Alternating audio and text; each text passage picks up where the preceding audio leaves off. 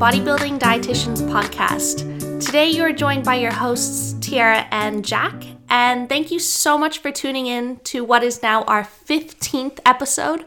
Pretty happy that we've made it to number 15. So today we are doing another sports nutrition focused podcast. So we asked a bunch of the listeners on Instagram for questions that they had regarding sports nutrition and what they wanted to know. We just want to say thank you to everyone who sent in a question. We got a bunch of really good ones. So we're going to kick it off with this first one. Says, intra-workout supplements such as cluster dextrin, is there a benefit? So yeah, we also had another one from Junior Yang, which is also about intra-workout. And he said, when should you try to replenish carbs in the middle of a workout? So basically, yeah, when should you start drinking that? So to answer the first question, basically, in my opinion, I don't think there's too much difference between something such as cyclic dextrin or any other simple sugar such as glucose, fructose, or... I really think it's just a marketing technique, eh? They're just trying to come out with the next new thing, but you can't really beat glucose. Yeah. And yeah, we did a little bit of research, and basically cluster dextrin, which is in the question, they basically just market that as saying it passes through the stomach quicker. But yeah, again, I think any other, maybe just experiment for yourself and see how you feel. Having something maybe even like Powerade versus dextrin. But honestly, I think it's just a marketing tool to make you pay an extra like $50 a kilo. So yeah, exactly. And even you can speak to that because you've been experimenting with intra-workout lately. So how's that worked out for you? Haha. Yeah, so I did use intra-workout for a little bit, but I found that because I have quite a large pre-training meal that it honestly just makes me feel a little bit sick. So I think I would rather just eat a little bit more after my workout rather than try and squeeze in even more food in my workout. Mm-hmm. So you didn't experience much of a benefit there in performance? No difference in performance. Maybe a little bit fuller throughout the whole workout. But again, if it's going to make me feel a little bit sick, then it's probably not worth it. Not worth the pump. Yeah. Okay, and what about that second one?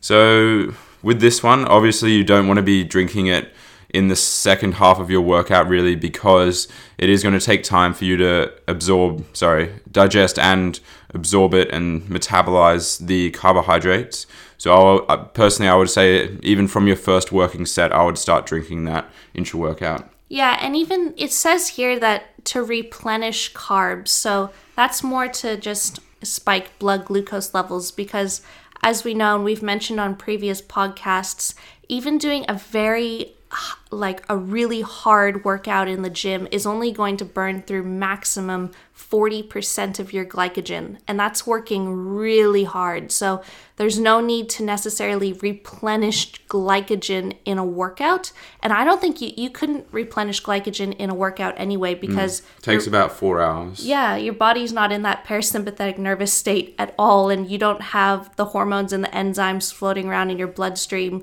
which would optimize glycogen production anyway, because you're trying to do the exact opposite. You're trying to break down glycogen into glucose. Sweet. Okay, so we got another question from Dan, who's one of my friends I used to run with down at the track. And he said, thoughts on bicarb before a lactic race.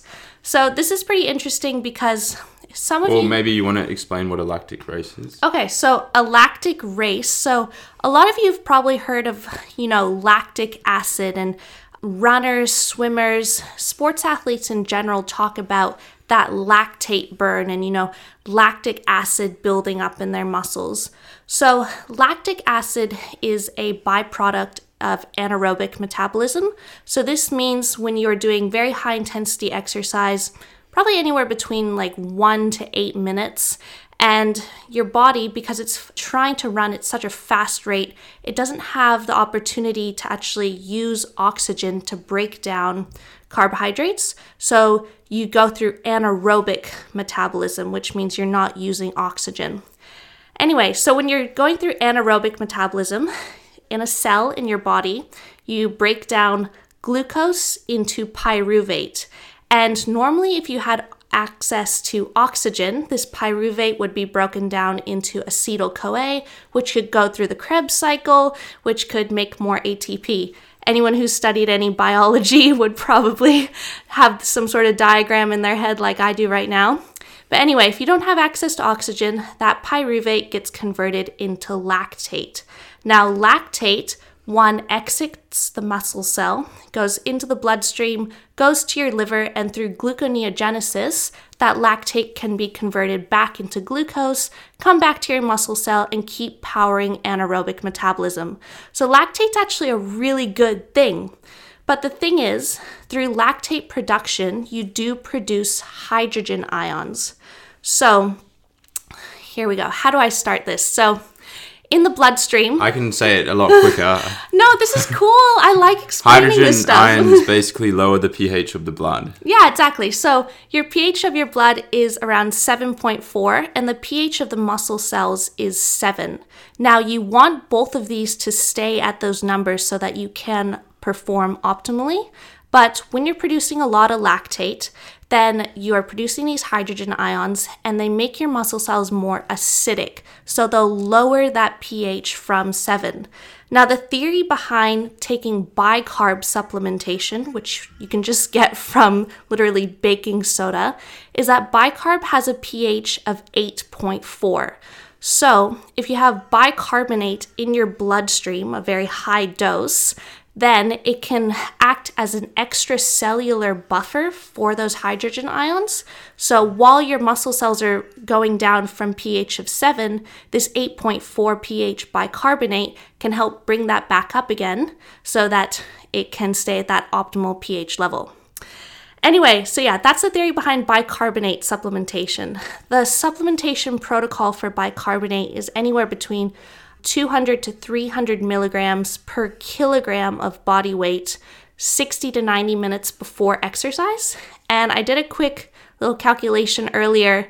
If you had like a 65 kilogram runner, this would be anywhere between 13 to probably 20 grams of bicarbonate. And Jack and I have learned about this in our studies, and a lot of the reports say that it causes a lot of gastrointestinal issues. It may enhance exercise performance, but a lot of people just aren't willing to do it because can you imagine taking like 20 plus grams of bicarbonate? I remember one time I made pancakes and I put too much in the pancake batter and I was like burping and it tasted so bad. So I don't know, there's kind of a, how do you call it, Jack? Is it a risk to reward benefit? What's it? Yeah, I would say. Yeah, just weigh up the pros and cons. But anyway, thoughts on bicarb before that race? I don't know. You could experiment it with if you like. But I would say, again, it's individual based. And if you can tolerate, because it's basically like drinking bicarb, the thing you have in your pantry, pretty much. Like, literally, it is the same. Yeah, literally, have fun. If you do buy it, don't buy it from a supplement company. Please just buy baking soda. But I would say, because you did say before a race, never try something for the first time before a competitive event. Always trial it in training first, because you really don't want to risk not performing well because you've got a stomach full of bicarbonate and you've never done that before. Sweet. Okay, so next question. So we have another one saying, also by Dan, saying coffee or pre-workout and 400-meter sprinting. Okay, so there's actually been some interesting studies done on this comparing coffee and Red Bull on exercise performance when caffeine is matched. And they've actually found that if the caffeine dosage is matched, there's really no difference in exercise performance. So, but coffee and Red Bull both have caffeine as the main ingredient, whereas pre-workout might have different ingredients. Oh, like some beta-alanine or nootropics and stuff like that. So yeah, it depends on what you're buying. Yeah, it depends on the pre-workout, I would say. But ultimately, the caffeine will have the biggest impact on your performance. Yeah, but I would say because the dosage there's 3 to 6 milligrams per kilogram of body weight at least an hour before exercise. The thing about coffee is that you never really know how much caffeine is in a cup of coffee. they did a study actually at the University of Queensland, and it can range from like 100 milligrams to 250 milligrams depending on your barista. So yeah, I would say if you really want to dose your caffeine accurately, take no-dose pills. That's definitely the most accurate way to do it. And even with pre-workouts, I've always kind of questioned because, it says the amount of each ingredient in, a single scoop, but still, it's a mixture of a bunch of different things. So how do you really know if you're taking a scoop and you're actually getting that exact amount of caffeine, or you're not just getting some extra beta-alanine? Do you ever think about that? No, I don't dwell on those things. I don't dwell on it. I just question it. All right, cool. Next one. So this is by Lawrence, and happy birthday as well, Lawrence, for yesterday. Woohoo! What is generally a good range for fats in the pre and post-workout meal? So this is going to be highly individual depending on someone's fats, but I'd say pre-workout is probably more important for fat intake compared to post-workout, especially if you are of a very healthy body weight and very active. If you don't have enough fat in your pre-workout meal, and I've certainly experienced this anecdotally, you can feel a little bit hypoglycemic because if you eat a lot of carbohydrates before your workout, one, there's going to be that insulin response, which is going to be driving those carbohydrates into your muscle cells. But also, if you start exercising, exercise is a stimulus for GLUT4, which is the receptor on our muscle cells to come to the surface as well and soak up carbohydrates and glucose too. So fats really help to slow down digestion because if you just have a lot of carbohydrates and very little fat, it's almost, imagine your muscle cells as like sponges. They're going to soak up that blood glucose and you just might feel a bit hypoglycemic. It's not very pleasant. I felt like anxious and stressed in the gym. It's not fun, but a good range. Again, it's going to be highly individual on what your daily fat intake is, but I'd say anywhere between 10 to 20 grams before a workout. Yeah, I would probably put more fats in the pre-workout meal and then less in the post-workout meal. So like maybe for me, it would be like a max of maybe 10 grams post-workout. But ultimately, if you're in a surplus and you're constantly in a fed state, then it's not really going to make, if you're looking for that 1% benefit, then sure, it will make a difference. But otherwise, I don't think it will. But yeah, you'd really only want less fats primarily in your post-workout meal if you were like training twice a day, because then you really want to try to optimize glycogen resynthesis and you want to speed up that digestion. Kind of just use fats strategically. Like sometimes when I have a post-workout meal at work and I know I'm not going to be eating again for another 3 or 4 hours, I'll put a bit more fats in my post-workout meal. Like I'll have a few more nuts or a bit of peanut butter, some coconut oil or something just to slow down that digestion so I can survive throughout my shift without being too hungry. But if like sometimes Jack and I come home from the gym pretty late at night and a post-workout meal is pretty high carb, low fat, because we know we're going to be eating our last meal of the day, dinner, in like an hour or two. So we kind of want an appetite for that. So moving on to the next question from Tegan. How important is timing carbs around training for muscle preservation during a fat loss period, disregarding training intensity? So yeah, that's hard to answer if you disregard training intensity. Well, yeah, I would say that training intensity is the main argument around that. So obviously, if you have more carbohydrate, you have one of your main fuel sources for the workout is glycogen and glucose, and therefore you can train harder as opposed to just using fat as a energy source. So in terms of like carbohydrates are an anabolic fuel source in itself, so they might trigger more anabolic responses and processes, but that would be very, very minuscule. So I think having them as an energy source would probably be the main argument. So yeah. Yeah, I totally agree with that. Okay, so the next question from Kegs. Are BCAAs really as bad as the research says?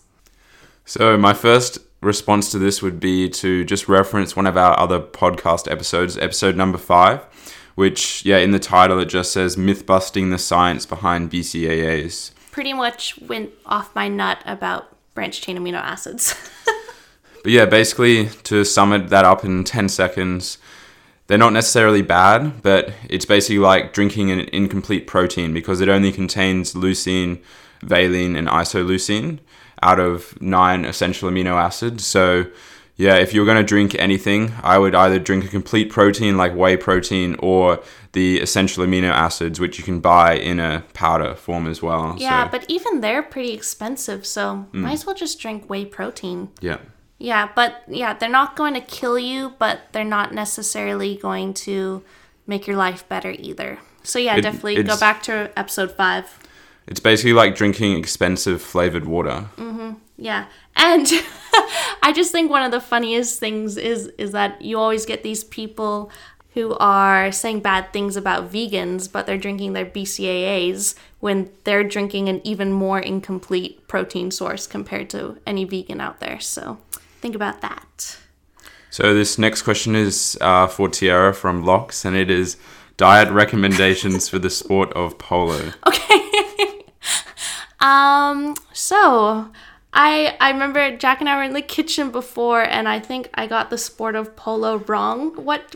I thought it was the sport where two people are on horses, and then you've got the big pole, and then you run at each other and stab them, or like you try to knock them off their horse. But apparently I was wrong.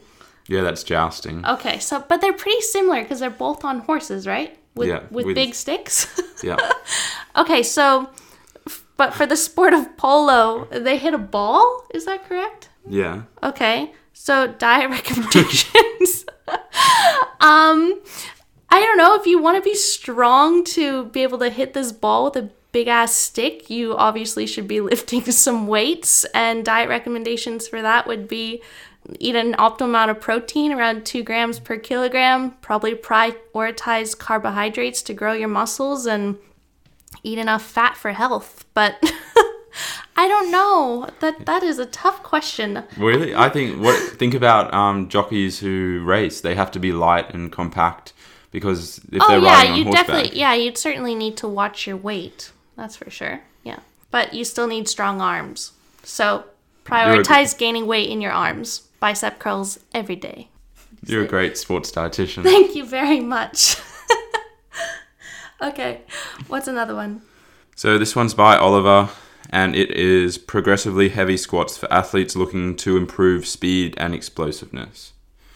So when we look at power, which is basically mass times acceleration. Biomechanics.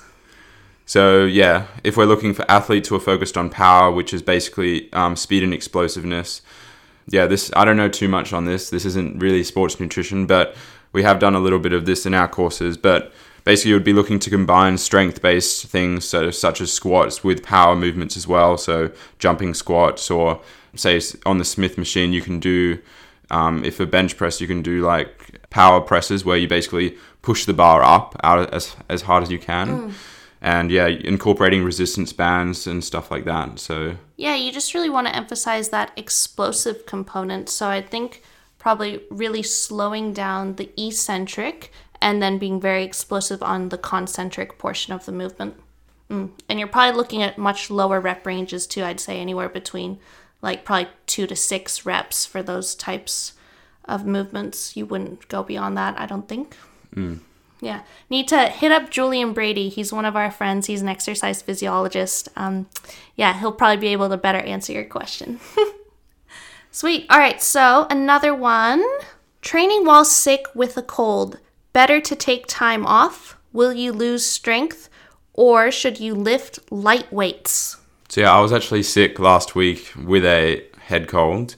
But I think most people generally go via the rule where if it's from your neck upwards, then if you feel all right to go to the gym, then go for it. But if it's neck or head down, so it incorporates your stomach and a bit of nausea, then it's probably not the best idea to go to the gym.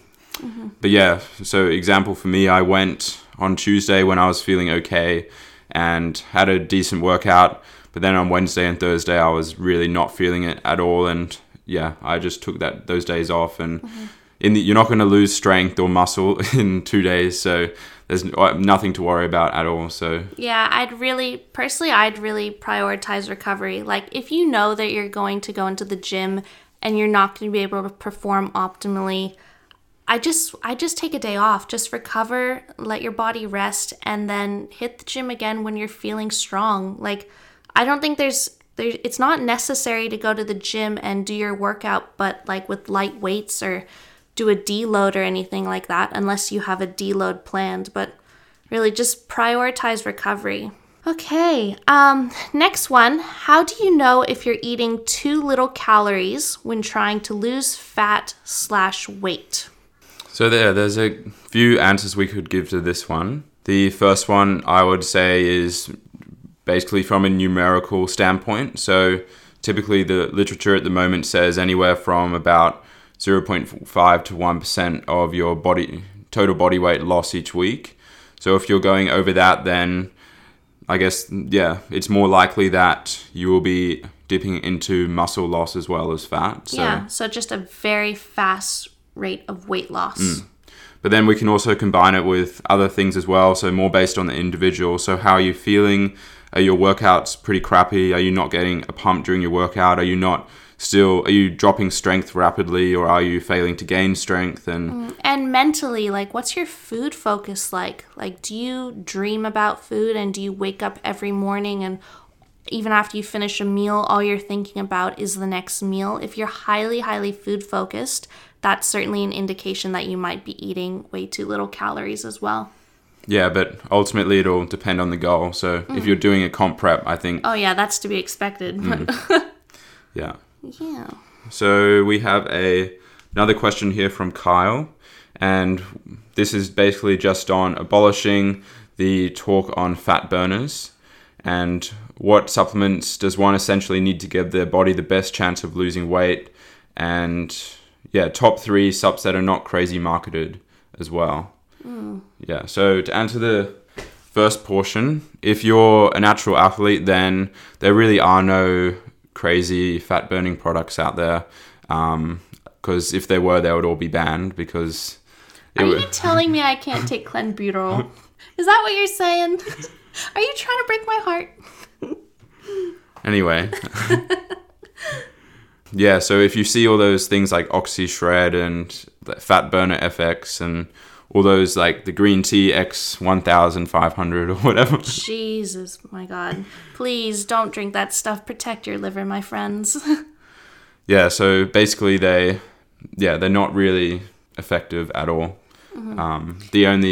Those ingredients in there, they might have a very, very small amount of efficacy. Like say caffeine, for example, has been shown to have some fat burning properties, but it just has nowhere near enough potential to actually have any practical considerations. And there's some other ingredients, like I think they're called thermogenics, and they just make you feel freaking hot and you sweat a lot. And sure, that burns calories, but that's not very pleasant. I think you'd probably burn a lot more calories if you just slightly reduced your food intake or did a little bit more cardio. You don't want to be some super sweaty person.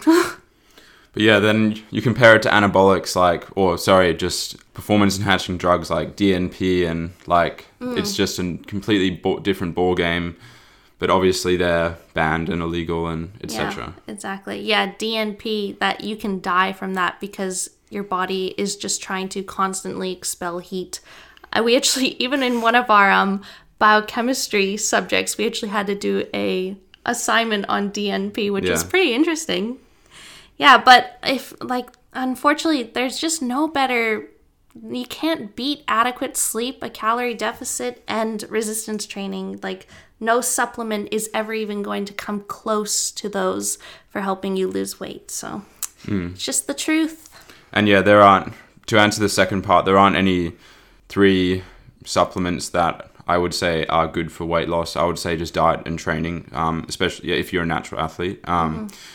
But yeah, I think, should we recommend 3 supplements that we would... Well, 3 recommend? Supplements, I'd certainly say creatine and caffeine are my top 2. Would you have a third? Well, if you consider protein powder as a as a supplement, then yeah. Yeah, if you that's true. Yeah. Yeah. But yeah, I also wanted to talk a little bit about creatine because I think some people just think of creatine as being one of the most highly researched supplements, but they don't actually know why it's so good and why it's beneficial. So basically, Tiara was talking a little bit about the energy systems, and your creatine phosphate system is one of the three main energy systems, and it's used in the first 1 to 10 seconds of exercise. And whereas the anaerobic and the aerobic system are for slightly longer, especially the aerobic, which uses fat as an energy source. But basically what supplementing with creatine does is it provides more fuel stores for the creatine phosphate system. So you're able to recover more quickly after using that system and use it more frequently, basically. Yeah, it's because you're able to rapidly regenerate ATP, because when ATP, as anyone who's studied physiology or biology knows, that ATP is like the currency system within our body to give us energy. And the way that ATP gives us energy is by breaking a phosphate away from ATP, which is adenosine triphosphate, and it becomes adenosine diphosphate. So there's only 2 phosphates attached to the adenosine. But what creatine phosphate does is it rapidly regenerates ATP by donating another phosphate, so you can keep producing energy. And yeah, it is just a phenomenal supplement for strength and power. But also there's a lot of research coming out now with the benefits of creatine for cognitive performance, because especially in vegans and vegetarians who don't eat much animal-based proteins or protein sources, because creatine, we normally get it from meat. But if you are a vegan or vegetarian, you're not eating much meat, normally your diet would be lacking in creatine, and it's actually so important for the brain too, which there's a lot of really exciting research coming out in that area. But at the same time, if you are an individual who does eat a lot of meat and you start supplementing with creatine, you might not notice that much of a difference. There are responders and non-responders, but certainly if you are a vegan or a vegetarian, supplementing with creatine can probably make a world of difference to your performance and maybe even just see how you feel mentally. But supplement protocol would be 3 to 5 grams per day. That's every single day, even on days that you don't train. It doesn't really matter when you take it. And new research is coming out saying that the dosing protocol may not actually be required. Like they used to recommend 5. All the dosing protocol does, which is basically having it multiple times a day, is it basically saturates your creatine stores faster. So if you just take 5 grams a day, it'll just take a bit longer to saturate your stores. So loading it, which is having it more frequently throughout the day, will just, you'll gain the benefits slightly faster. So it just depends how, are you willing to wait an extra 3 weeks and save yourself quite a bit of money, or do you want the gains now? But I don't think it's as slow as 3 weeks. I think it takes, Eric Helms said it can take up to a month to fully restore creatine phosphate. But yeah, if you were to do a dosing protocol, 20 grams per day for around 7 days, and split that 20 grams up into 4 5-gram boluses, and then following that 7-day loading protocol, just take 3 to 5 grams every single day. Yeah, and don't pay through the roof of it as well. All you need is just simple creatine monohydrate, which you can get a kilo of it for I think $20 from VPA or something. So sneaky plug, go to my Instagram page, click the link in my bio. Click the link in my bio and you can get yourself 15% off. Hey, are you just jealous because I gave him my name instead of yours? I'm not going to stoop that low anyway. Hey, I'm trying to save you money. Cool. Okay, so do we have any more? So we have one from Hayden Morris, which is, have you experimented with any nootropics and what would you recommend for better focus? I have not experimented with nootropics. What about you? No, I haven't. But nootropics are basically cognitive enhancers. And again, it would come under what is legal and what's illegal. And I don't think there's too many that are effective that are legal. Your friend, we won't name his name. Didn't he take some? I'm sure lots of people have taken I them. know, but what was his experience? Yeah, it definitely works. Do you know the name of the one he took? No. No, okay. Sorry, we're not very educated in that field. Yeah, we haven't had too much experience with any of those products. But personally, I find that black coffee or any caffeine in general helps me a lot with my cognitive function and just better focus. So. Yep. Coffee in the mornings are good. All right, so, oh yeah, we did have one other question. Maybe we'll even end on this one. This was from my friend, her name's Tarsala. So she's in the BENS program at UQ. What's the BENS program? The Bachelor of Exercise and Nutrition Sciences. Anyway, she was in a lecture called Food 2000, a subject Jack and I did a few years ago. And they were saying that salt or sodium is a contributor to obesity. And she heard this and she messaged me and she was like, Tara, is this true? Like, I don't understand. How can salt be a contributor to obesity? So what do you have to say about that?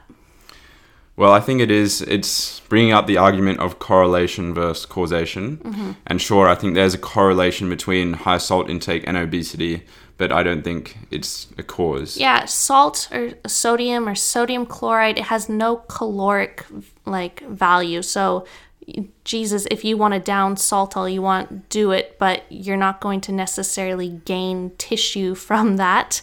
Salt is only correlated with obesity because salt is a flavor enhancer, and if you have a saltier meal, not too salty, it makes it taste really good and you want to eat more food. Like, how many times have you guys ever compared eating nuts? Like, you have salted almonds versus unsalted almonds. The salted almonds taste way better and you want to eat so many more of them. So yeah, that's just a little example. But yeah, salt is not necessarily going to make you gain tissue weight. You might just feel more inclined to eat more food. And especially most processed food is high in sodium as well. So, But yeah, if you're like me and don't add too much salt to your meals, then having a decent amount of salt prior to your workout, like with your pre-workout or pre-workout meal or pre-workout drink, then trust me, it'll change your workouts. Mainly because it'll give you a much better pump and you'll feel a lot fuller as well, which can potentially lead to greater strength improvements as well.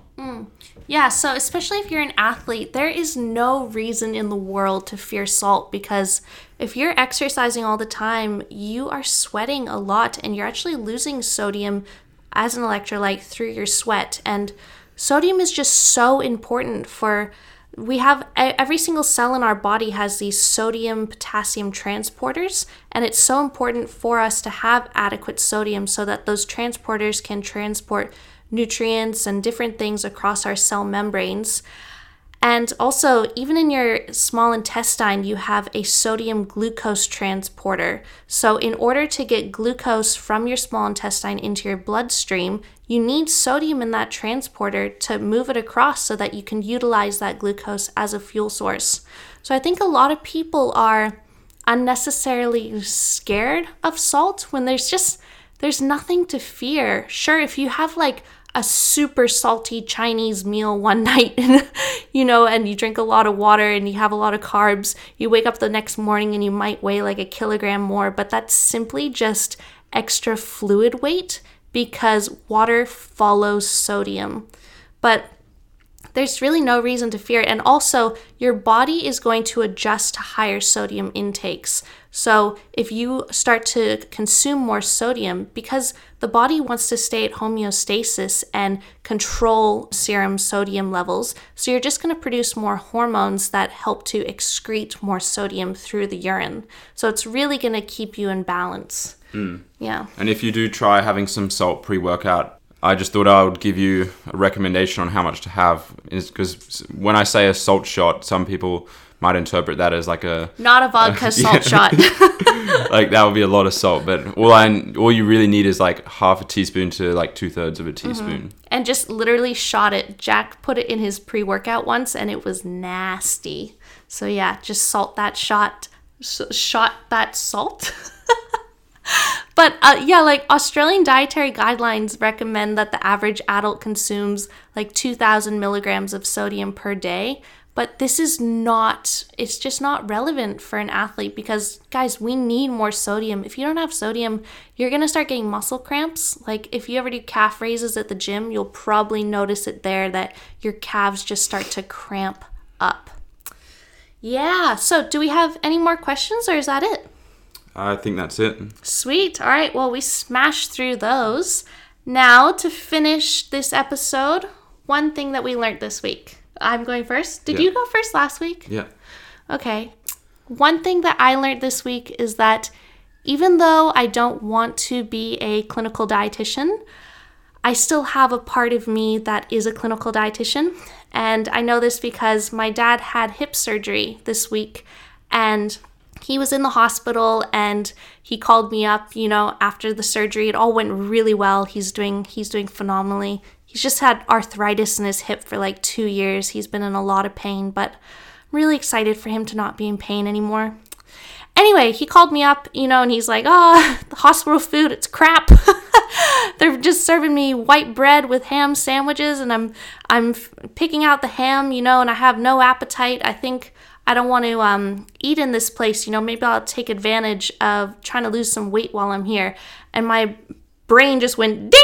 Like that was exactly what so many patients would tell us last year in the hospital. And honestly, guys, when you are in the hospital and you're trying to recover from an illness or a surgery, that is not the time to be losing weight. That is the time to be eating at maintenance or hopefully in a slight surplus so that you can repair your wounds so that you can adequately recover.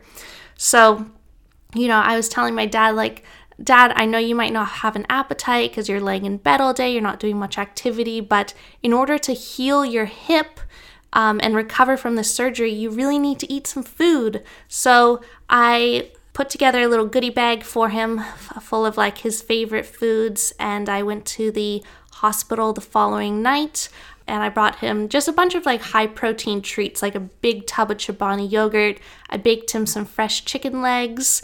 I brought him cans of beans, cans of sardines, like a bunch of nuts and seeds, lots of fruit, some like protein drinks, just stuff that I know he really likes. Because I remember a few years ago, I was in the hospital for like one night and I didn't want to eat the food either because I was picky and probably didn't know much about nutrition. Anyway, Dad brought me some cans of sardines, so I returned the favor. But yeah, that's what I learned this week, that part of me is still a clinical dietitian. So the past month or so, I've been experimenting a bit with my diet, and because my calories are well over 4,000 now, I was trying to incorporate more higher GI sources. So instead of, say, brown pasta, I'd have white pasta, and so on, things like that. And yeah, I've actually, to be honest, quite struggled with that in terms of more my microbiome. So like, it would definitely make me feel less full, which was good, but I would find that my weight was going absolutely crazy. Like it would be skyrocketing up, and I was probably not feeling the best as well, and especially my digestive system. And yeah, I think that's definitely related to just how long I've been on high fiber now. Like in prep, I was probably having like 150 grams of fiber a day. Maybe minimum. Which is pretty crazy for most people, but like I definitely built up to that very slowly, and I would never recommend anyone do that instantaneously. It does sound like a lot, but it really did work for me, and I didn't do it with the intention of eating that much fiber. It was more that I chose very high fiber options or wholesome foods, and my calories were just still high. So if you combine all of those things together, it'll result in a lot of fiber intake. So yeah, there's no real method to that other than for hunger curbing. And yeah, so I'm definitely eating a lot less fiber now. It's probably around 75 grams or so, or even 75 to 100. And I tried bringing it down to around like 50 to 60. And my body was just literally having none of it. Yeah, and you think like the recommendations for males are like 30 grams per day, or generally they say 14 grams per 1,000 calories. And a lot of people in the public, because they eat such highly processed diets, fail to reach even 30 grams per day. So which is probably half of a meal for me. Yeah, exactly. Oh my gosh. But that's pretty cool that you can anecdotally say that you genuinely just feel better eating more nutrient-rich foods. Yeah. And I will say, like, a lot of people say high-fiber diets can lead to things like, what's it called? Leaky gut. Yeah, leaky gut. And I just really don't agree with that. It's the exact opposite. Jack's dad is a gastroenterologist, and it is the exact opposite, guys. Having a high-fiber diet is going to help move things throughout your GIT system and your colon, and you're going to excrete the stuff that you don't want. That's a really good thing. Yeah, the only things that I would say are a bit risky with a high-fiber diet is that, one, because you're eating all this fiber and it's not able to be absorbed or broken down by your GIT, there is a risk it will block the absorption of other nutrients. So you do have to stay on top of your intake of every other micronutrient, make sure you're having adequate requirements of those. And also, if your GIT just literally can't handle all that fiber, you may get constipation, or it just won't agree with you. But fortunately for me, I'm able to handle it very easily. But if you slowly increase it over time, But again, I'm not saying that anyone needs to have that much fiber. The recommendations are 25 grams a day for females and 30 grams for guys. And that should be a piece of cake to hit, really. Yeah, I know. I don't think there's any excuses for why you can't hit that. But high fiber is awesome. Like, you produce more short chain fatty acids, more butyrate, and that actually protects your intestinal cell lining so that you don't suffer from things like leaky gut. Yeah. Anyway, all right, cool. Thank you guys so much for tuning into our 15th episode. We hope you enjoyed it. Again, if you enjoy these episodes, please take a screenshot, post it to your Instagram story, tag myself, tag Jack, tag the bodybuilding dietitians. We've been receiving a lot of really wonderful feedback lately, and we just want to let you guys all know that we really appreciate it. We appreciate every single listener and every single person who supports us. So thank you, and we will catch you next week. See you next week, guys.